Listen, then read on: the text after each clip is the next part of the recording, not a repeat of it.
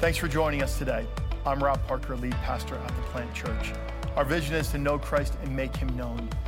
If you are interested in getting connected, or if we can help you in any way, email us at info@theplantchurch.org.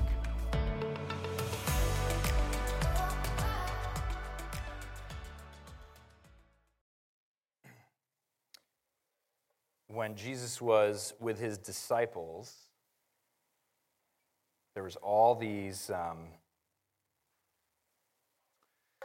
kids that wanted to come see him when he was teaching, and all his disciples are like, don't bother him, stop bothering him, go away, go away. And Jesus was not pleased, and he said, let those kids come to me. The kingdom of God belongs to these little kids. When you are jumping in with what Megan and Megan are a part of leading here at the Plant Church, you are literally doing some of the primary things that Jesus called people to do. So I want to encourage you, if there was something about that where you're like, it terrifies me, but God's on that, you need to jump in. Good? God wants to love on our little kids. Amen? Awesome. Well, it's good to see you this morning. How many of you love the Easter season? This is the season of Easter. We started, even though last Sunday was the first Sunday of Lent, we're starting our Lent sermon series today, and we're going to be journeying together as we move towards Holy Week, towards Good Friday, towards Easter. We're going to be reflecting on Christ Jesus as our King. The whole idea of that season is the season where Jesus is, in one sense, becomes King of everything, King of the world. And so we're going to just spend some time reflecting on Christ as our King. But as we get started, I want you to just kind of think about, what do you imagine when you think of a king? Not rhetorical. You guys can totally answer. You can work with me. You can respond to me. What do you think of when you think of a king? A crown, ruling, leadership, a leader. What else? Power. What else? Responsibility. Maybe riches, wealth, fame, a castle. Someone had to say it. Maybe some drama. I don't know. Maybe it's a modern royal family. Maybe there's a little drama. You never know. But yeah, we have ideas about power, about wealth, about fame, about responsibility, all these things. And we have this category called king. Sometimes we've got some really bad ideas about king in terms of knowing some very corrupt characters throughout history, kings and queens that were not the best examples and role models for their citizens. So when we think about Christ Jesus as our King, there's a lot of mixed messages. So as we journey these next several weeks, we're going to unpack some different aspects of Jesus's kingship, his royalty, but it's going to look a little bit different than you would think of typically a king being. We're going to think about Jesus as the first of a new kind of person, or maybe think of him as the kind of ruler that we were always supposed to have. What do I mean by that? Going back to the very beginning of the Bible in Genesis, it tells a story about God making and creating the whole world, and the Bible says that he put humans there, and he put humans there to be in charge of the whole thing, to rule. Essentially, they were to be like kings and queens. They were to be in charge of everything, steward everything, and they were to be God's representatives on earth. How many are you familiar with how well that's going? It didn't go particularly well.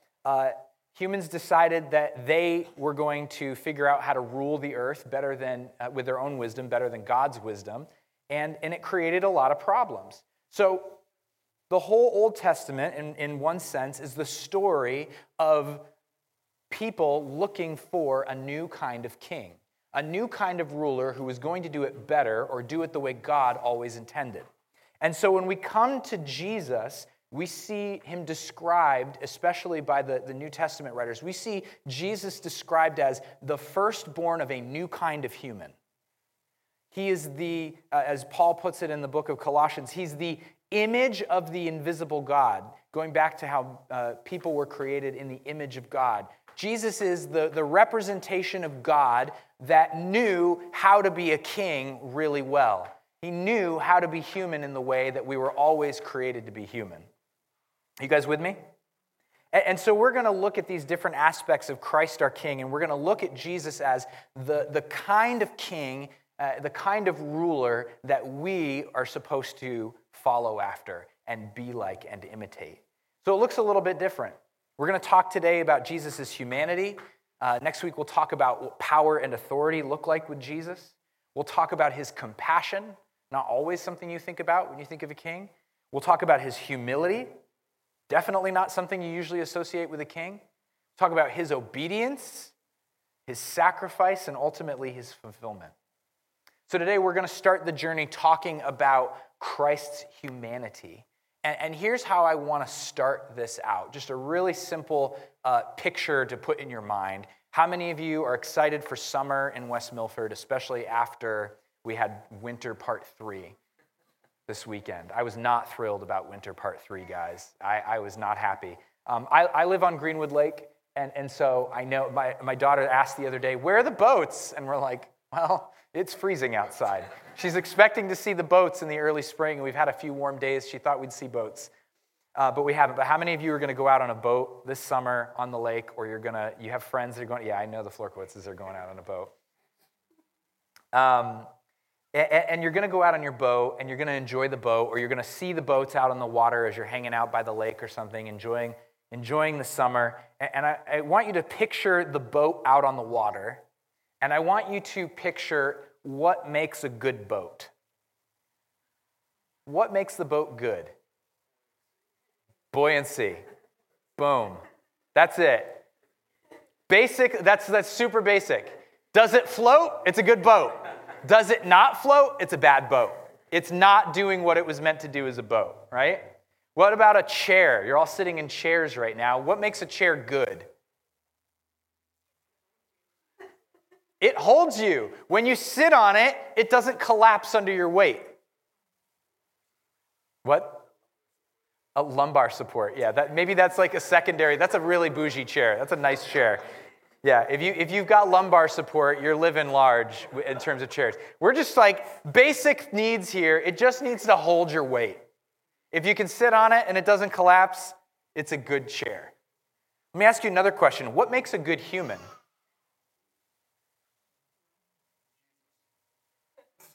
Classic Sunday school answer if I ever heard one. Thank you, John. Jesus. Just like how do you know if a boat's working? How do you know if a chair's working? How do you know if a human is fulfilling its purpose?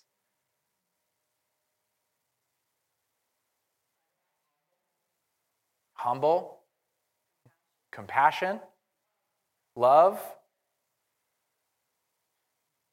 all sorts of different possibilities we might think of. Now, this is basically where all of society's problems come from, right? Because we all have different opinions or different definitions about what makes a human good. And we live in a day and age, actually, where everyone, the general ruling thought is, everyone gets to decide for themselves what it means to be a good human. If every chair did that, we'd have a problem. If every boat did that, no one would go out on boats. So, we have a challenge before us. What makes a good human? Now, we can say, ultimate Sunday school answer, just teasing you, John, is Jesus. Jesus makes us a good human, but that's actually a great place to start.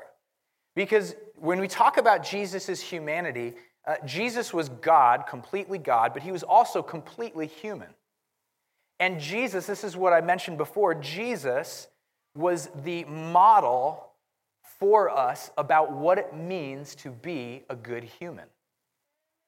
Jesus is the one that shows us, through every action in Jesus' life, we get to see what it was supposed to be like at the beginning and what it can be like now. So when you think about how are we going to fulfill our lives, How are we going to do everything that God put in you to do uniquely and generally speaking as a human? How do we do what Jesus did? Now, here's the thing that I want to throw out to you. Just like a boat gets tested, you put it in the water. Just like a chair gets tested, you sit on, humans get tested. You get tested, you get tried. The word you're probably more familiar with, that it's interchangeable with, though, is tempted. The word perizzo, in the story that we're going to read here in Matthew 4, 1-11, describes Jesus' temptation, but that word's actually really helpful because it's interchangeable with the word testing. To test something is to determine whether it's doing what it's supposed to do. Are you with me? To test a chair is to see if this chair is fulfilling its purpose as a chair. To test a boat is to see if this boat is a good boat. To be tested or tempted as a human, you fulfilling your purpose as a human. Are you with me? Now, how many of you, if you're anything like me, know how many times you fail the test or fail the temptation every single day, not even week? And we could be talking about, sure, big like moral things you might have coming to mind, but I'm talking about really simple everyday things too, like withholding forgiveness from someone. Just way easier to hold a grudge. To get that last word in against your spouse when you're having an argument instead of holding back. Being impatient with your children, snapping at them. These are things that like test us and try us, the situations we're in. And they tempt us. And they, when we fail the test, we sin. And you know what sin literally means? It literally just means to miss the mark. If there's a target that we're all aiming at, we're created to be human, to fully realize everything God put in our lives, to fulfill this destiny that God has for each and every one of us. There is a target we're aiming at, and sin means we missed that target. That's all it is. That's what it is. And so it includes things like moral failing. That's sin, sure, and I'm sure you guys have obvious ideas of sin coming to mind, but like I said, it includes other things like failing to forgive someone. It includes when we destroy relationships through our selfishness. Did you realize that withholding a grudge and doing things like that, they've actually done studies that it has physical effects on your body when you withhold forgiveness from people and you don't let go? Because they say bitterness is, you ever heard this? Bitterness is like taking poison and hoping it'll hurt someone else. That's what unforgiveness and holding a grudge and bitterness is like.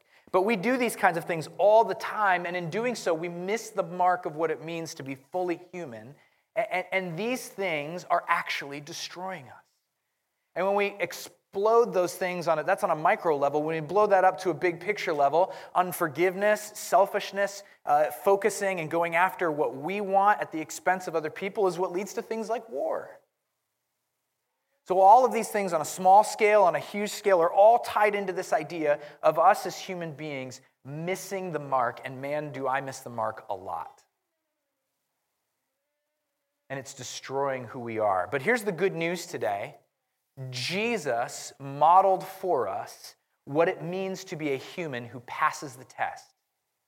Jesus showed us how to live well as a human, how to be a human who can be tested and live up to what we're called to be and who we're called to be.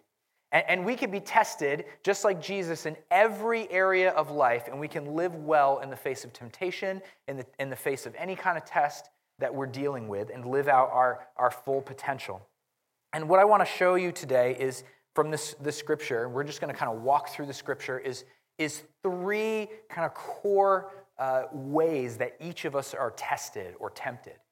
Really core basic. Your specific story, your context, your circumstances might be unique to you, but when we boil it down, all kinds of temptation, all kinds of sin, all kinds of testing, they boil down to three core issues.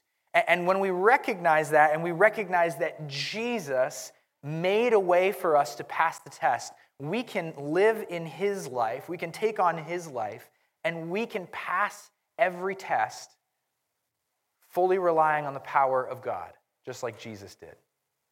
You ready to walk through this? So let's look at this. Matthew chapter 4, verses 1 through 11. Just the first two verses here. It says, "Then Jesus was led by the Spirit into the wilderness to be tempted there by the devil. For 40 days and 40 nights he fasted and became very hungry." So this is the story, like I said, Jesus' temptation. You might be familiar with it. But that word temptation there, perizo, it can be really helpful and better translated as test. And that's really helpful to think about if you notice who it is that led him there to be tempted. It wasn't Satan that led him there to be tempted. It says the Spirit led him there. God led him there to be tempted. Do you think God goes out of his way to try and tempt you? We kind of have like a negative connotation with that, so that's why I think the word testing is very helpful and it's kind of interchangeable. But the Spirit, he's not trying to set you up to fail, because that's how we think about temptation a lot, but the Spirit led Jesus and leads us to places of testing, and we're going to unpack that a little bit more in a minute. And we face the same similar kinds of tests as Jesus all the time. And in every single test, we have an opportunity to rely on God for three things. And these are the three tests we're going to talk about. We have an opportunity to rely on God for every provision that we need. We have an opportunity to rely on God for every protection that we need. And we have an opportunity to rely on God for every situation where we are using power. And I'll explain what those mean in a minute. These are the three kind of basic things that Jesus experienced and you and I experience in every temptation. So first, let's look at the first one, relying on God for every provision. How do we pass the test and rely on God for every provision? Look at verse 3. During that time, this is just continuing the story, during that time the devil came and said to him, "If you are the Son of God, tell these stones to become loaves of bread." But Jesus told him, "No, the scriptures say people do not live by bread alone, but by every word that comes from the mouth of God." Now, Jesus was really hungry. How many of you, 40 days and 40 nights, you'd be like, "I can wait. I'm not hungry." I'd be starving.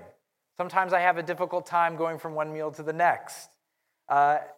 Jesus was hungry.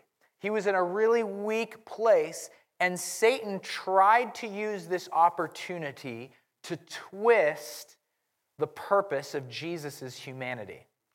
What do I mean by that? He says, if you're the Son of God, which you are, right? Hey, you're the Son of God. Use your power and make this stone bread because you're really hungry.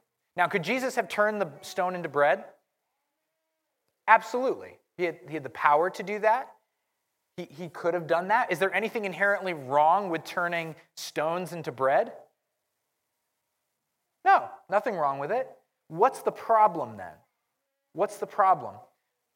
Satan was trying to get Jesus to misuse his role as a human who was totally reliant on God for his provision. Remember, who led him into this situation to be hungry? God did. God put him in a place of testing, of relying on God for everything. And Jesus understands this because of his response. No. People don't just live by the food they eat. They live by every word that comes from God. So for Jesus, he's like, it's not just about me filling my stomach. God is trying to teach me something through being hungry right now. For Jesus personally in this moment, he understood that God wanted to teach him something through the hunger, and it was to bring him to a place of even more reliance on God than he was on his own ability to get bread. How many of you find yourself in situations where you feel like God maybe said, hey, trust me in this, I'm going to take care of you, and you last about a week, and then you're like, all right, I got to figure out a plan. Anyone ever done that? I do that. We had a situation before I was on staff here at the plant. One of the first ministry roles that I was in a full-time capacity, and I had to fundraise some support. And it was going to be just a very challenging season, but we really felt like, my wife and I, before we had kids, we felt like God was calling us into this.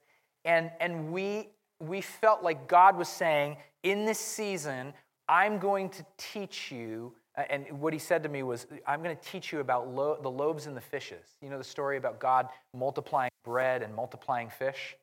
And I felt like God was saying to me, he's going to teach me about how he can just provide in crazy ways and multiply stuff beyond like what it seems like I have available to me in my bank account. And so we felt like we needed to double down on that. So for us, as just a rule of thumb baseline, we give 10% of our income as our tithes and offerings. That's just what we do. So in that season, God said, give more than that. Whatever our income is, give more. And we're like, well, God, we're going to actually be making less money stepping into this. So this is probably not a good idea for us to do. It doesn't make any rational sense. And he's like, do it. Okay. We were terrified. We were full of anxiety. Anyone ever been in a place where you're just strapped financially and you're like, how am I going to make it to tomorrow? And there came this point where we were just so freaked out. We were doing our budget, our balance sheet each month, and we had the formula in, so it would just show this red number if we had a negative amount. And so we're like, okay, we have a deficit this month. We need this much, but we have this much. God, what are we going to do? How many of you have been there? And I really had to, in that moment, go, do I need to go, and maybe Jillian, you need to get another job until she was just starting her mental health practice at the time. Maybe you need to go do something else until you get more clients coming in. Maybe we need to, and we tried to find a way to provide for ourselves instead of trusting what God was doing in that season to provide for us. Are you guys with me? And so we came to this moment where we had a particularly intense month where we were like, all right, the expenses are here and the income is here. It was one of the worst months ever. And Jillian was texting me, here's what the number's looking like. I can't remember where I was somewhere else. And I don't know what came over me. I just said, okay, what is Jesus saying? Are we done? Did we do the thing and we've trusted him and now we can go find our own way to provide for this? What is Jesus saying? And I asked her, she texted me a few minutes later, and she just said, Jesus said he's not afraid of the big red number. It was just this clear moment of something changed in me, something changed in my wife. And from that moment, not that we weren't worried at times, but the anxiety was never like it was before. And we're just like, okay, every month, all right, there's the number. God's told us to be in this season. He's been very specific about what we do and what we don't do. Just trust him. Just trust him. Just trust him. Every single month, we had money left over. Loaves and fishes. I don't know how. We learned some things. Every expense that needed to be paid was paid. Everything that maybe we didn't need that month, maybe we got the money for that. But we learned, what did we really need? What was God providing for? But every need we had was met, and there was always a little money left over to put on to the next month. Crazy. We did that for 2 years. We did that for 2 years. And it was a time where we were tempted and tested. Are we going to be fully human, i.e. rely on God completely for our provision, or am I going to be tempted to do something different? Now hear me, that doesn't mean don't be responsible and don't have a things like that. But what I'm saying is God takes us into seasons with specific things in our lives where he says very clearly, you need to be tested in this way. You need to grow in this thing. And I'm going to bring testing to you to see if you will pass the test of being truly human. Are you going to live out your potential and follow me and rely on me and just see me take care of you over and over and over? And sometimes it didn't work out like that. Other seasons, I would totally not pass the test. And I didn't pass the test. Would crack under the pressure and the fear. Some of you, it's not financial. Some of you, maybe it's with relationships. Maybe you feel like God's like, hey, a relationship or something like that isn't for you right now. maybe that's not what God's doing in your life, and you're trying to get around that. Or maybe God's got you in a specific job right now where you're going, but God, this isn't what I feel called to. But he's like, yeah, but this is where I have you right now. And you're trying to find your way around it to get to something else. And whenever we try and avoid the test, we're missing out on what God wants to do in us and teach us about how he provides. So think about your own life right now. Are you in a test? Is the struggle and the tension you are in, is it a test? Will doing something different, will it take you outside of relying on God for every provision in the season you're in right now? That's the question, to see if you are relying on God for every bit of provision. Let's keep going. Every protection. We can rely on God for protection. So not only do we run into provision needs in our lives, we run into issues of feeling safe. Particularly safe with and around other people. Verse 5 says, then the devil took him to the holy city Jerusalem, to the highest point of the temple, and he said, if you're the Son of God, jump off, for the scriptures say he will order his angels to protect you, and they will hold you up with their hands so you don't even hurt your foot on a stone. And Jesus responded, the scriptures also say you must not test the Lord your God. Now, here's what's interesting about this. There's not a question as to whether God can protect Jesus. Could Jesus send angels and protect him if he were to jump off?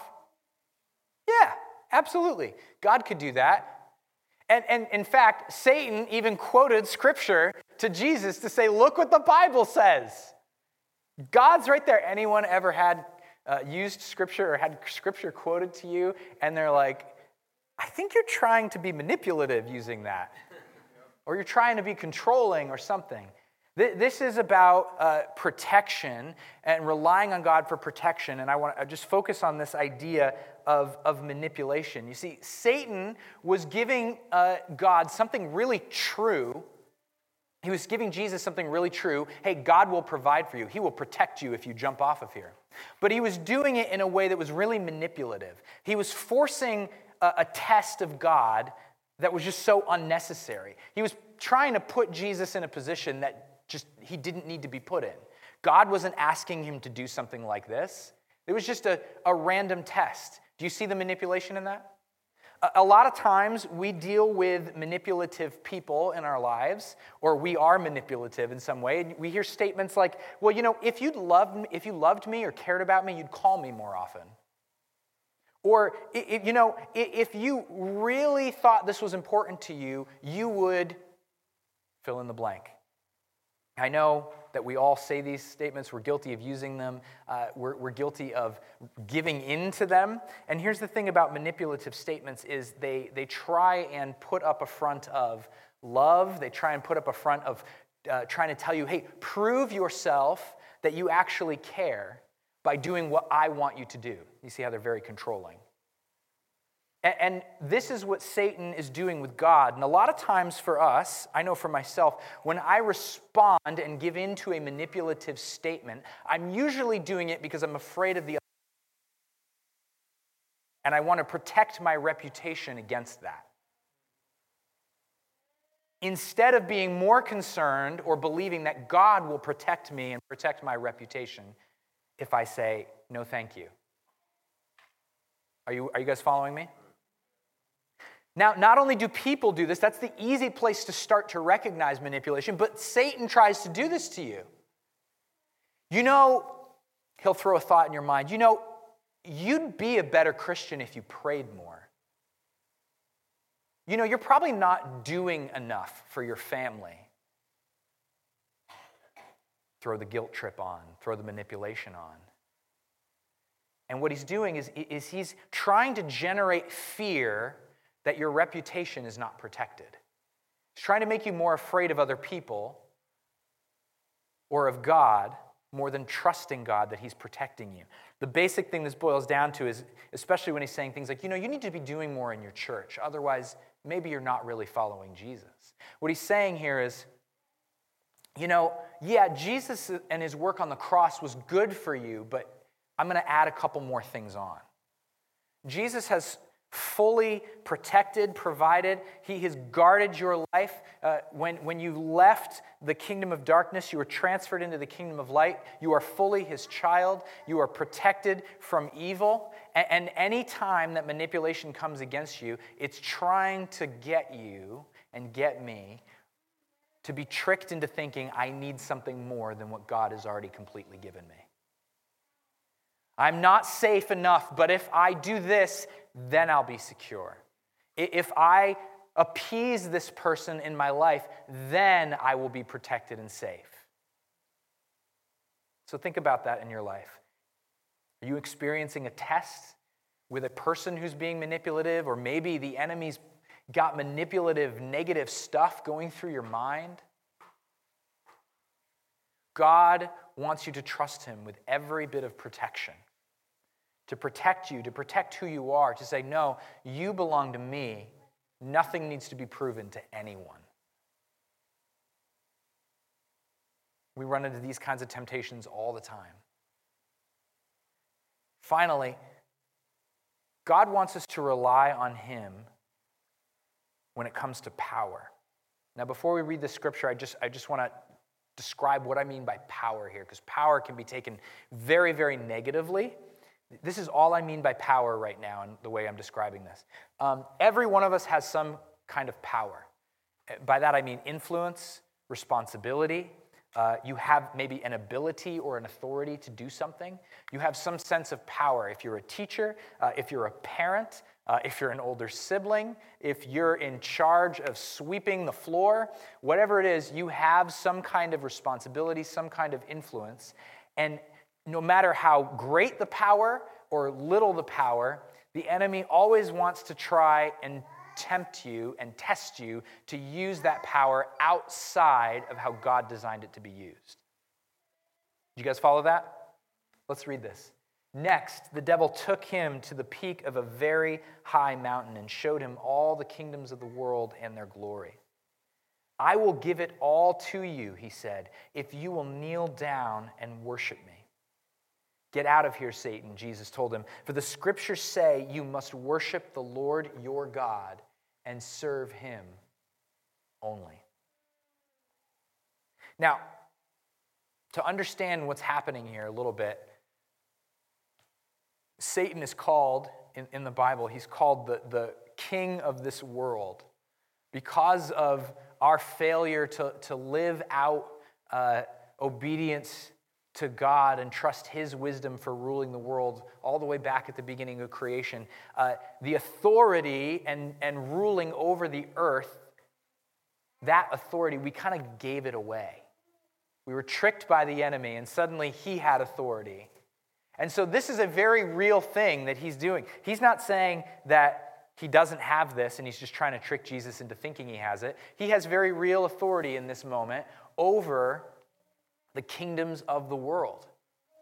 And this is an alternative way for Jesus to take authority, right? We talked last week, remember, about how part of Jesus' mission was to reclaim and take authority, and his obedience to God and his death and resurrection ultimately gave him authority over the entire heaven and earth.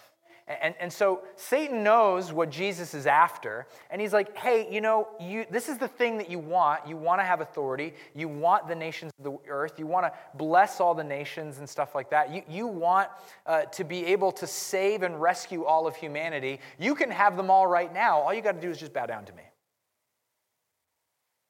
Shortcut, don't have to do the whole death thing. It'll be great, Jesus. Just do this.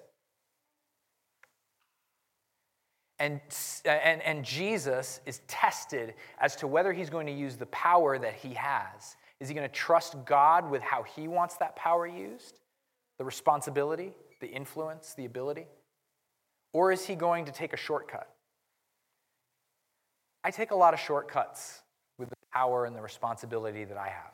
How about you? I specifically, this last week, I was telling my wife, I had a moment, honestly, with our 3-year-old where, as the parent, she was not doing what I wanted her to do. Classic toddler, right? And I got to this point where I just wanted to yell at her.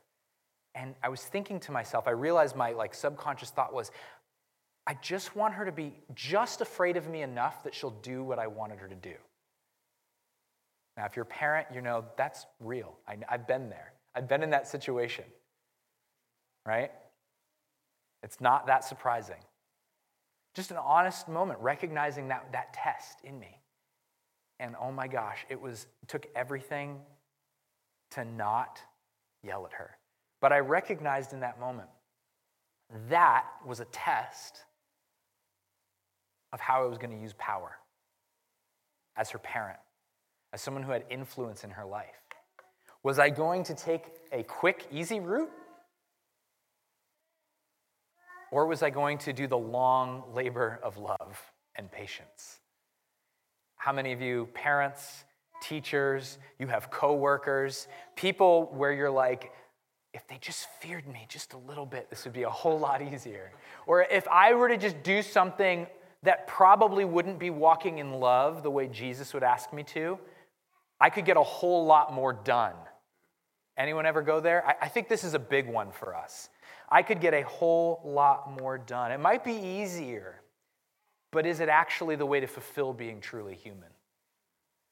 And when Jesus lives this life of love, this is why he's such a different king, is the way he used his power in this moment. And he was done at this point, and he just said, Satan, get out of here. I'm done with your nonsense. So recognize those moments. If you're a parent, a teacher, a boss, a coworker, a friend, whatever those relationships are, whatever those responsibility things are, maybe it's not a relational responsibility, maybe it's a task responsibility, maybe you're a contractor or something, and there's easy ways to just cut corners, and no one will know. Are you being tested in that? How are you being tested with power? And are you going to rely on God to use power well? Just like Jesus did. Every power, he wants us to use it. Use it well. Then it says, then the devil went away after Jesus said this, and the angels came and took care of Jesus. Isn't that kind of funny? The very thing he said he wouldn't do, and then the angels come and take care of him. Terms. I'll protect you. Just trust me.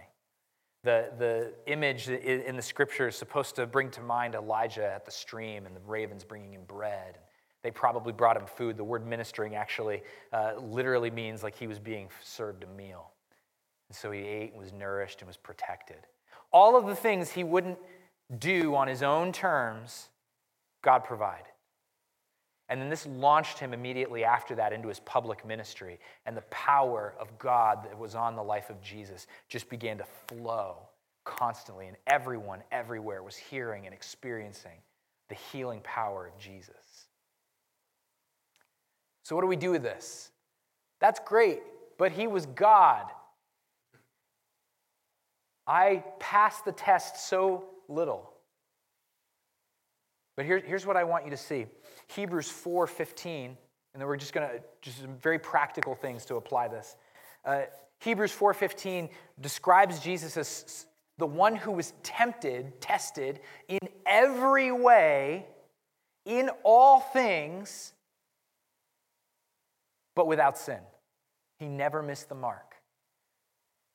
Think about that. He was tested, say this, in every way, in all things, but without sin. Now, you could think of some pretty messed up stuff. Jesus was tested in it. This isn't what we just read was not the full extent of temptation and testing in Jesus' life. We know there were other moments. But think about it. Jesus tested in every way? There is no temptation that you are experiencing that is unique to you. 1 Corinthians also says that temptation is just common. This testing and what we experience is common. Your context, your individual story might be different, but the core issues that you are facing, everyone faces. Everyone faces. And Jesus even faced. And because Jesus has walked this way first, you can take on the life of Jesus so that you can rely on God to pass every test. And this is why the early followers of Jesus called it the way of Jesus. This is a way to be human. This is a way to live life in fullness. So how do we do this? How do we pass the test? How do we live in the fullness of being test passers? How many of you were good test takers in school? I was like, man, some of you, I don't like you guys at all. I would get so like, I don't know. It's like, this one's good, but this one's also a good answer. You know those? Were you guys good at those? It's not fair. It's not fair. But here's the thing. When you enter the family of Jesus, you become a great test taker. You can become a great test passer. And here's just 3 practical things that set you on the path to passing the tests that come into your life. Every temptation. First, we have to start with confessing our sins because we have missed the mark. Amen? I have missed the mark. I have not lived up to the fullness of how I've been created to be as a human. I have failed many tests. And here's how you confess your sins. You don't do it privately. You have to do it in community. And you're going, ah! It's okay. It is awkward. You feel exposed. Find someone that's safe, that's a follower of Jesus, and do this with them. Name the sin specifically. Name specifically. Here's how I have I've failed the tests of power. Here's how I've failed the tests of provision. Here's how I've failed the tests of protection. Just name things specifically. Here's this time. Spend time. Here's what I did. I went away with a friend of mine a few years ago, and we did a life confession. We did like an overnight retreat, and if you're new, you're going like, this guy's insane. He's so insane. We went on an overnight retreat, and we did a life confession. We spent like a couple weeks leading up to it, just kind of asking the Holy Spirit on our own, just point out to me the sin that I need to confess. Because there's, you're going to forget, like I took M&Ms from Grandma's bowl that she said not to take. Like that didn't come to mind. But things that like the Holy Spirit brought to mind, I was writing these down. And we just confessed this stuff. We also confessed things that we found out that were secrets in like our family history and family tree that families want to keep quiet. Because those things tend to perpetuate in generation after generation in different ways in the sin. There's a whole nother sermon on that. But we just began to very detailed, specifically, here's the sin, here's what I did, here's how I was missing the mark, here's how I was not trusting God in this. And we just began to unpack that and pray for each other. And here's the beauty of it. It says in 1 John that if we confess our sins, it doesn't say that we have fellowship with God. It says we have fellowship with each other. And that's so powerful to me that we are the Christian community, the representations of Jesus to each other, right? Because we have Christ in us. And when you confess your sin and open yourself up like that to each other, there's a fellowship that forms. There is a bond where we recognize we are only here in this place but by the grace of God. And it's just something, it's just such a gift. And you begin to live this confessional life.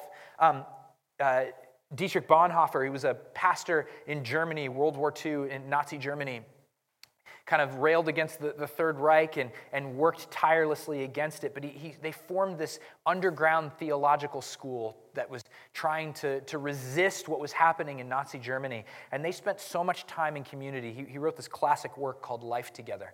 And in that, he had this whole thing on confession. And he wrote this. He just said, in confession, the breakthrough to community takes place.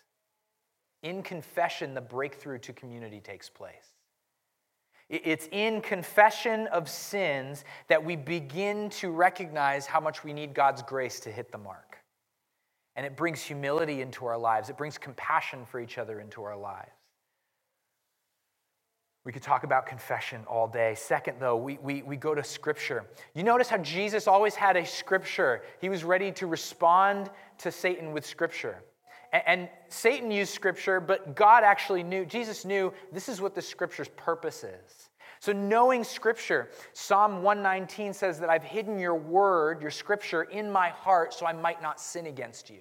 It is Scripture that grounds us into not missing the mark. It's the wisdom of God that we get to live out in our lives. And it helps us to hit the mark. And third, finally, we repent. We repent, we turn, and we now follow Jesus, and we follow his way. We follow his way of human flourishing. We follow his way of what it means to be human. We turn from our own wisdom of how I'm going to get provision, how I'm going to get protection, how I'm going to use power. We turn from all that. We've confessed it. We've laid it aside, and we take on the way that Jesus wants us to use all of those things and trust God and rely on God for those things. So I want you to think about this. Where you have experienced and been overwhelmed by temptation in your life, God wants you to see it as a test. When you've seen obstacles in your life that are overwhelming you and they're testing you, God wants you to see it as an opportunity. You see, this is amazing, the Holy Spirit put Jesus in that place, and he used the devil like a pawn in order to display how amazing Jesus was. Isn't that incredible? You ever think about that? God totally just used the devil.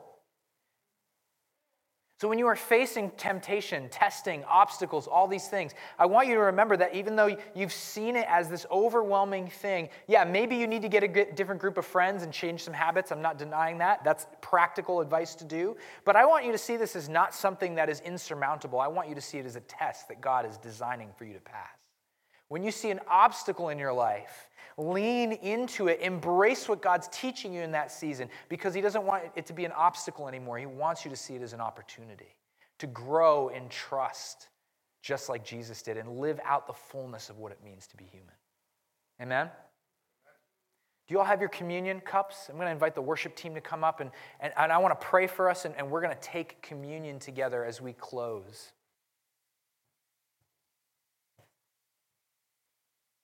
This right here is thinking about Jesus' humanity in a nutshell. His body and his blood. Broken, poured out. And we're gonna worship here in a minute. But as we do, I just want to invite you to stand.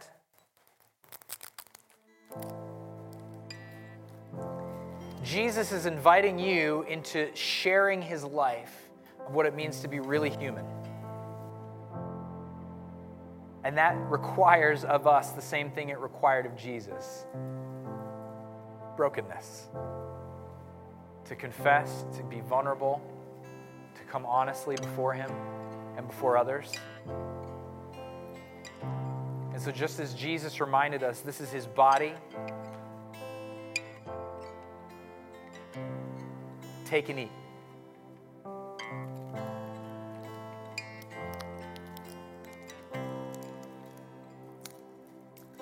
And just as he said that, he also said, this is my blood.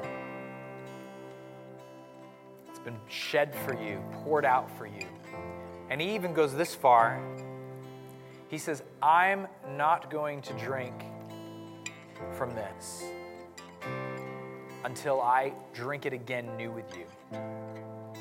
Jesus is looking forward to a day where he celebrates with each one of us the ultimate passing of the test, how we've been reunited with him forever.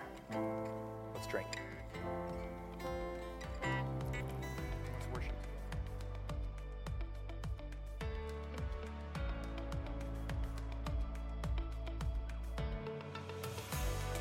It was great having you with us today. We do hope that this sermon inspired you to know Christ and make him known. For more sermons and resources, please visit us at theplantchurch.org.